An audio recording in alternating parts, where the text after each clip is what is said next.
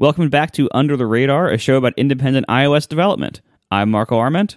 And I'm David Smith. Under the Radar is never longer than 30 minutes, so let's get started.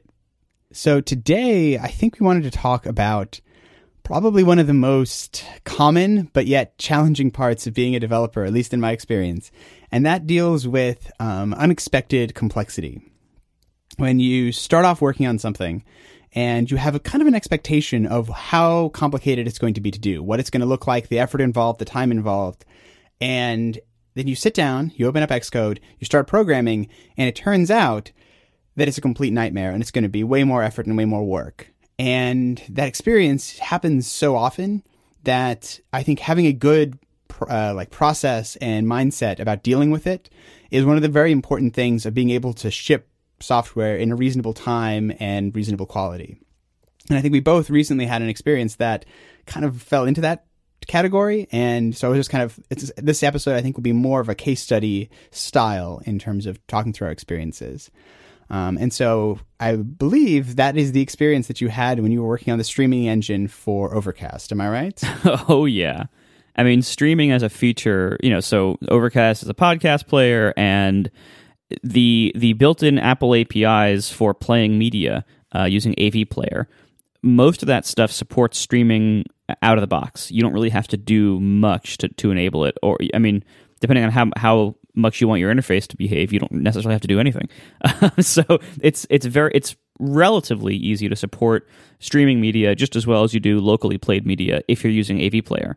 But one of Overcast's biggest selling features, and one of the things that makes it most compelling, both to me and to many of the users, is my custom audio engine with a feature called Smart Speed, where Smart Speed dynamically adjusts the playback. And the way it works is there's a processing function that needs to read in the audio samples in the middle of the processing stream and then output possibly a different number of them if it's speeding up the sound. So it might take in 500 samples, and then the middle of it might be silence as it detects silence, so it might compress that down to 300 samples. So you need the ability to inject into the processing stage a function that can read faster than it can output. And that is not possible with AV Player. There's no mechanism to do that I have found at all. If anyone knows, I'm really curious, but I have looked many times. Every time there's a new SDK I look, I've asked Apple engineers at WWDC and in labs and via email, and it really does seem like it is just not possible with AV Player. So the way I do this is I actually just I basically wrote my own AV Player. It's not a small task, and I'm writing at the core audio and audio units levels, and custom decoding of everything. And when you go lower level to enable this, the easiest way to do it is something called the EXT audiophile API, and that only works for locally stored files. It does not work for streams. There's a separate API, the audio file stream API, that is lower level than that, and that you can supply stream data to. You still have to manage the fetching of the stream yourself, and you have to manage a lot yourself. So the job of streaming was to convert from that EXT audio file API that only does local files to the lower level audio file stream API. And also then build out all the UI behind it, build out the network fetcher, the actual streamer that can stream things, and of course make it all performant and responsible of data usage and memory, and responsible of the CPU, and also handle a whole bunch of weird edge cases. And I knew it was going to be a big job going in, but I didn't quite realize how big, how many of those edge cases there would be, how tricky some of them would be to solve. And the biggest thing, like when we're talking about unexpected complexity, the biggest thing for me is unexpected time that it takes. This is why our business is historically so bad at estimating time and ship dates. And when you're independent, I don't think we're any better at it. I think in many ways we might be worse. Do you find that you are good at estimating time? I think the honest answer is that I've stopped estimating time, or even trying to. I have found that it doesn't actually help for, I have this vague sense of sometimes I have the only deadline I usually have is a new device is being shipped, or a new OS is being shipped. Like there's something specific that like if I want to be there on day one of the iOS 9 launch, then I need to, be in this, have my app ready by the beginning of September. Like other than that, I try hard to not think too much about timelines because every time I've tried to do that, it never works. Like that's like the most like universal experience of software engineering is you think it's going to take 2 weeks, it ends up taking 4 weeks. And that's just the reality of like, you're all like, cause I think it sounds a little bit like you have the same experience. Like you start off thinking, okay, maybe I can do this with these high level APIs. Like, with these things Apple's, has put together, they're tried and true, whatever. And you start using it and it's like, okay, it does most of what I need, but it doesn't do this one critical thing. And you start being like, how critical is that? Well, it's probably pretty critical. And so you take your next step down. And then you take your next step down, and then before long, you're just like re-implementing all kinds of crazy stuff. And you have no way of knowing superficially what that's going to look, how many love stacks deep, how much rewriting and rebuilding of stuff you're going to need to end up doing to get what you're going to do. And so at the end, I was just like, I don't know. I'll just sort of hope for the best. And like, other than for iOS 9 things, and for those, I just tend to say like how much, like I'll just work until I run out of time and just try and structure what I'm working on such that I can like, not be half finished, have like half the things fully finished rather than all the things half finished. But yeah, estimating time is a complete nightmare, I find. Yeah, totally. And we're lucky that when we're working for ourselves on our own product, for the most part, our time estimates aren't that important because for the most part, only the users are demanding things, if anybody.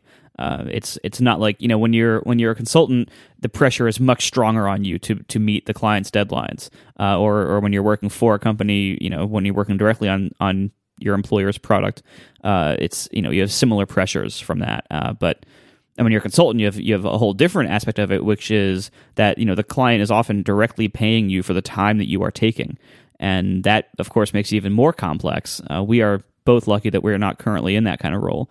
But certainly, I would say from just anecdotal evidence, it seems like the vast majority of iOS developers are involved in some kind of contract work.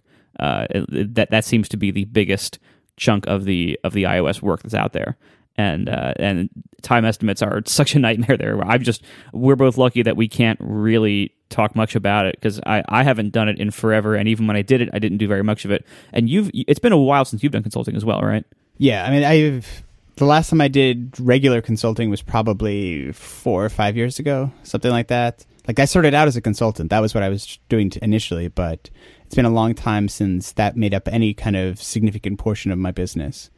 And like I learned very quickly when I was doing consulting, though, to not commit to time estimates in as much as I could, because you're always going to run into that. There's always some kind of complexity that you're not expecting. And if you don't plan for it, if you don't look at a problem and say like it's like the old rule of like whatever you think it's going to take, like multiply it by 3. Yeah, at least you're probably well off, but. I try as best as like the first rule, like you definitely have that experience when you start off consulting where you start to say like, oh, it's going to take that'll only be like a week's worth of work. And you commit to the client to do that. And then it never ends up being a week's worth of work. That's just the reality. I mean, with streaming, I had so many problems with, I started it, I think 3 or 4 times, and I would get down a certain path or try to approach it in a certain way, and realize that it was just never going to work. I was never going to be able to complete it in the way I was doing it, or it just was not working, or I had made too many mistakes, or I had made too many subtle bugs that I couldn't find at the very low levels. And so I would just scrap it and start over again. And when you're at a big time crunch, you don't usually have the opportunity to do that. And that can be a blessing and a curse. If you do that too much, then you're wasting a whole bunch of time. And like, it's never going to be perfect. It's never going to be exactly the perfect design, exactly what you want. And so if you have too many opportunities to cancel it and start over again, you're just going to kill tons of time. But if you don't have any opportunities to do that, which is often the case when you're under time pressure from a client, say, I feel like it's hard to get good quality work because you really do learn a lot if you try to do something, then get a chance to throw it away and do it over again. Yeah, because I think one thing that my experience, like whenever I've encountered these kind of problems, like where I'm trying to deal with something that ends up being really much more complicated than I think. Like I start off with a mental model for the problem that is straightforward. For example, the thing that I most recently ran into this with is I did a data syncing and merging algorithm for Pedometer++. So like it takes the steps from your watch and your phone and gives you a unified view of them in semi-real time, which is, at first I was like, oh, the mental model for this is great. There's HealthKit, right? I can just use HealthKit. And you can't, because that's not how HealthKit works, because it's not available on the watch in the way that shows you phone data. So I very quickly discovered that like my original mental model was completely wrong. And so then, like, my process tends to be, I have this really straightforward mental model. It ends up not working. And then I end up going down these crazy paths of, like, incredibly complicated solutions. Like, all of these really, like, brittle and not really going to work solutions. Like, all kinds of crazy algorithms and merging schemes and way of throwing data back and forth. And you get to the end, and the times I'm most satisfied with my work, though, are when I end up, after all of that, with a simple solution again that is informed by all of those crazy paths down the way. Like, you can learn the lesson and be like, okay, actually, I don't need to do all these crazy things. Now that I understand the problem fully from like top to bottom, I can say, okay, I don't need to worry about the data in all these crazy ways. I can just make all these sort of nice simplifying assumptions about how it is, because I've tested and verified that those work. And then I can build like a solution that's almost as simple as the one I started off with wanting to build. And then now that actually deals with all that complexity. And like whenever I'm able to go through that process, it's like it starts simple, it gets horrifically messy, and then it gets simple again. I know I'm doing it right. Yep. If ever I end up having to stop in that middle state where it's still really messy, like I know it's going to break. I know it's not going to work. Like it needs to be something that I could just describe to myself in just like a few sentences, or something's probably gone wrong.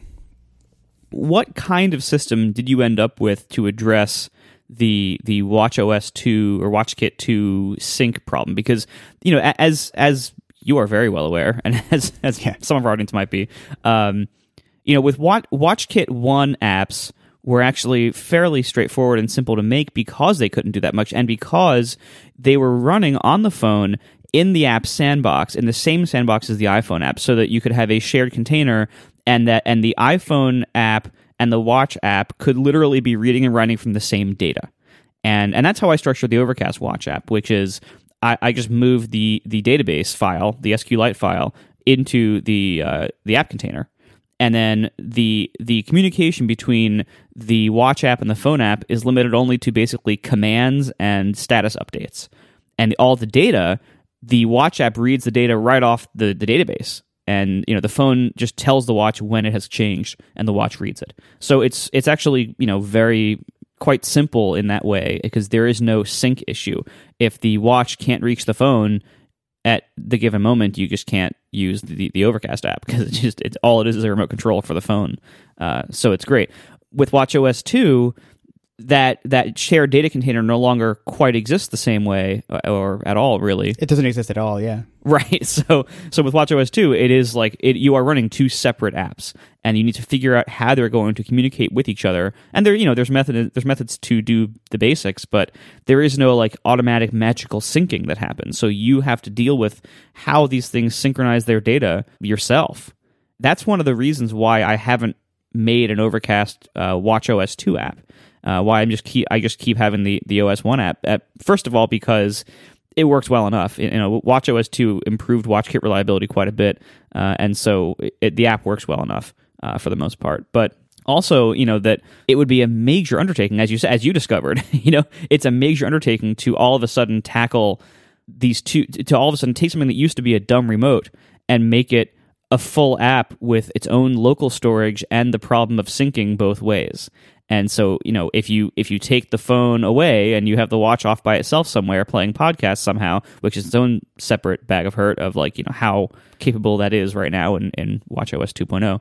But if you somehow do that, then you have to, upon reconnection to the phone, you have to sync up that data again and resolve possible conflicts. And it's a much larger problem than it seems upon first glance, because while the APIs and everything are all very similar to what they were in WatchKit 1, the data model is totally different. And that's where most of the complexity, I think, would lie. And I haven't yet decided that that's worth the investment. Apps for the Apple Watch are a whole separate topic, but I have found generally that I'm very scared to tackle that. This is one of the few times where I've spotted that complexity ahead of time, and and possibly wisely, I don't know, but possibly wisely, I'm avoiding it. Yeah, because I think what I've ended up having to do in WatchOS 2 is essentially you have to build two completely independent, can run on their own apps. Like the Watch app has to be able to run entirely on its own without being able to like phone home to the phone. And the phone app obviously needs to be able to run without the watch, which isn't that much of a stretch because that's what it does if you don't own a watch. And then you have to do these funny things because the communication between the two is not reliable, both in terms of sometimes the watch is just physically not close enough to the phone in order to communicate. And also sometimes the APIs and things, like, because I think it's because they're trying to do so much about power management, and sometimes certain types of messages only go through if it's a good thing from an energy perspective to be able to do. Like the radios are all turned up and fired up, so hey, let's go ahead and send it right away. If they're not, maybe we'll wait and see if we are going to fire up the radio anyway for the next, in the next second. If not, then maybe we'll do it. And so you have to build this system that makes no assumptions about being able to talk to the other part, but still gives your user a consistent experience across both. And that's where, like, for this project that I was working on, became like the really crazy thing, because like a pedometer in some ways is very simple. Like both devices have a motion processor on it that tell you how many steps they took in a particular time period. Like that's all they do, and that's most of what the app is doing. And so I could run completely independently in terms of like, if I could just showed you the watch's steps on the watch app and it just showed you the phone steps on the phone app, it'd be trivial. But what I want to be able to do is obviously merge those together and say like, which one is a better representation of what you're doing?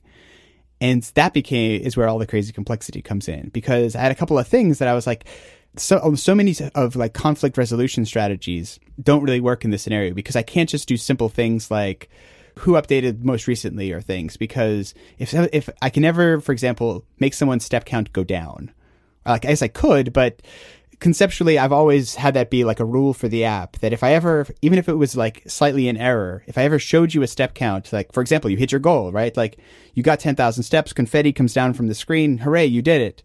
I don't want you to then like sync up with your watch and say like, oh, actually, now we think that you did 9,000 steps. Like, like that would be terrible, right? You have to withdraw somebody's confetti. Yeah, like, I'm sorry, your confetti now goes back up to the top of the screen and animate in reverse. It's like I think that'd be awful, right? Play like a sad trombone.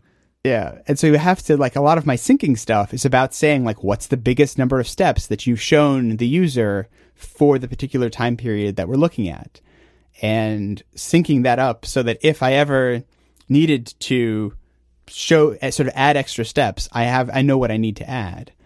And also I need to do that, but like, it's not just like as simple as like who's shown more, because the nature of these devices is like, which one of them is going to be showing you a better view of the user's activity probably at any one time. Like when I'm walking and pushing my daughter in a stroller, my phone in my pocket is going to be a better idea of how many steps I am, because my wrist is actually not moving. It's attached to a stroller pushing it along.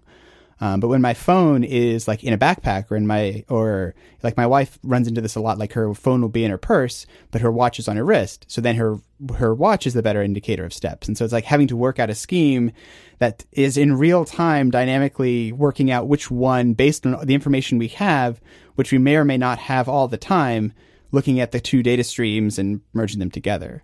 And like that is what you end up having to like, that's the minimum threshold for having this thing work, is you have to have built a system that can do all that. And like that was the complexity for me that just became like, wow, this is a whole bigger thing than I would ever had imagined it would be. Yeah. And that's like one of the things that makes these unexpected complexities so frustrating or so powerful, is that again, they're unexpected. You have no idea when in a project you're going to hit something like this until you hit it. And so, like, the more experience you get as a developer or just as a person who lives in life, the more experience you get, it becomes a little bit more likely that you'll spot them ahead of time and be able to possibly either avoid them or at least like budget for them. But there's still always like stuff that you hit that's unexpected, and it can totally throw a project off. So like, one thing that I do to manage this is if I can tell something's going to be a big hairy mess, a lot of times I'll just cut the feature. I'll just avoid it. I'll say, sorry, that's not worth doing. With Overcast, I knew streaming was going to be a big deal, so for version 1.0, I just didn't include it. I couldn't ship it in time. I thought I estimated that it would be a better idea to ship the app without streaming than to wait another 6 months to a year to add streaming. That turned out to be correct. And in the case of my Watch app now, where I have the WatchOS 1 app, the WatchOS 2 app would be a ton of work and would be different and might not be better. It might just be different.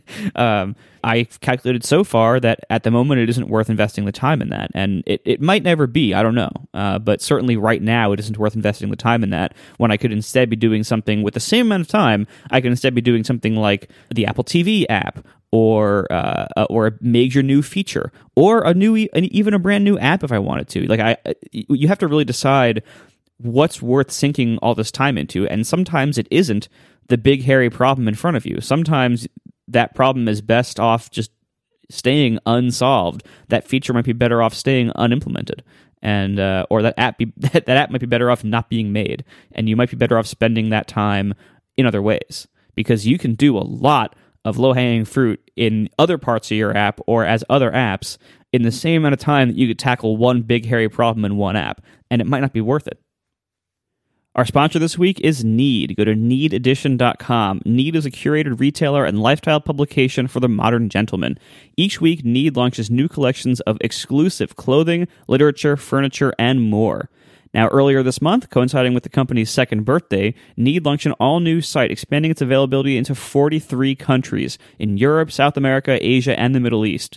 Shipping is flat rate for all international orders and free for all orders to the US, Canada, and Mexico. And all returns are free, no matter where you are all over the world. This month, Need has launched 3 collections, including their holiday gift guide, featuring dozens of gift ideas for the holidays, many of which are under $40. Need is designed to be simple, straightforward, and uncomplicated. They include prepaid return labels with all shipments, they offer 24/7 support, and there aren't any subscriptions or stylists or other gimmicks to deal with. It's just a straightforward retailer. Simply come along to neededition.com, peruse the latest collections, and shop. Or don't, your choice.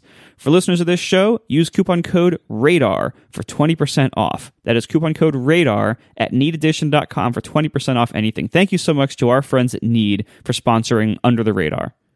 Getting back to one thing that you just said that I think is probably a good place to be winding down this discussion is, I think the thing that I've learned most, like this is the battle-hardened wisdom of dealing with complexity, is making sure that I'm solving the problem for the right reason.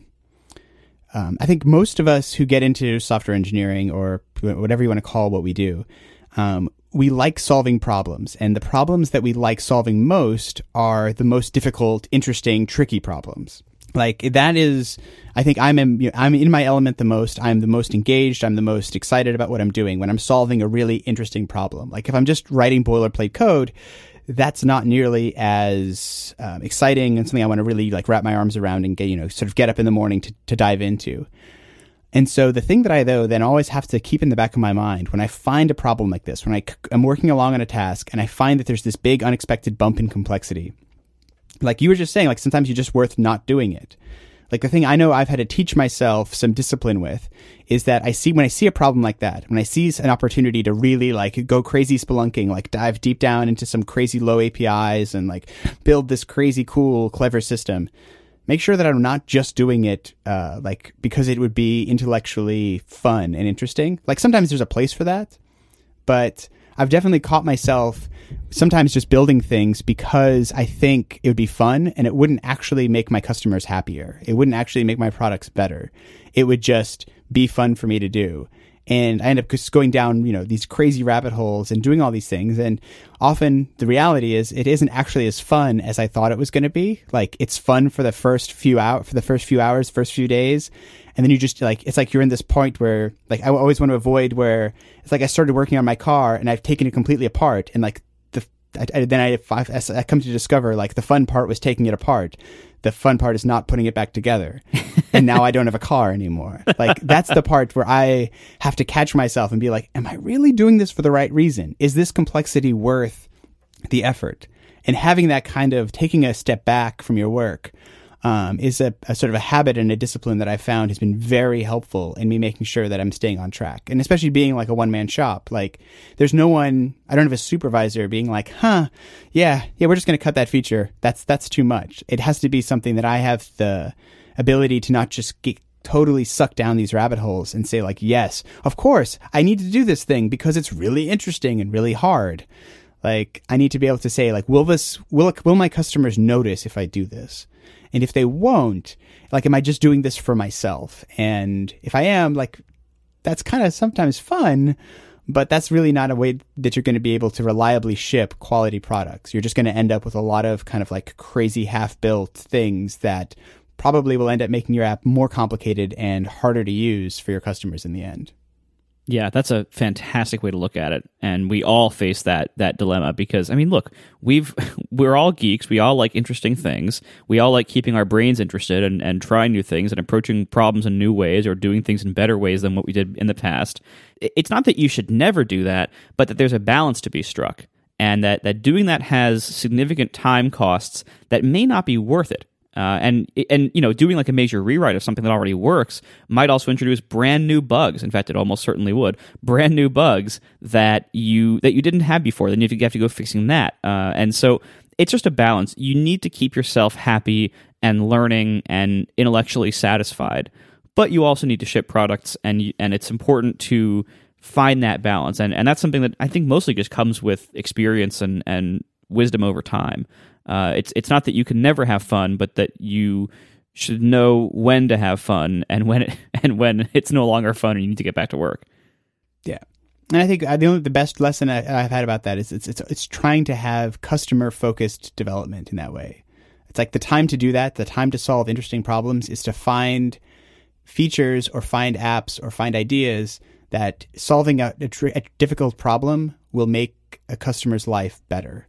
And the intersection of those two things, of a really interesting technical problem and a real honest need or pain point in someone's life, that's where really interesting and fun work happens.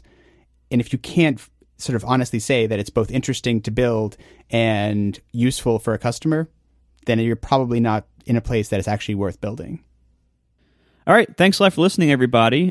Please tell your friends about the show. Help us spread the word. Recommend us on Overcast. And we'll see you next week.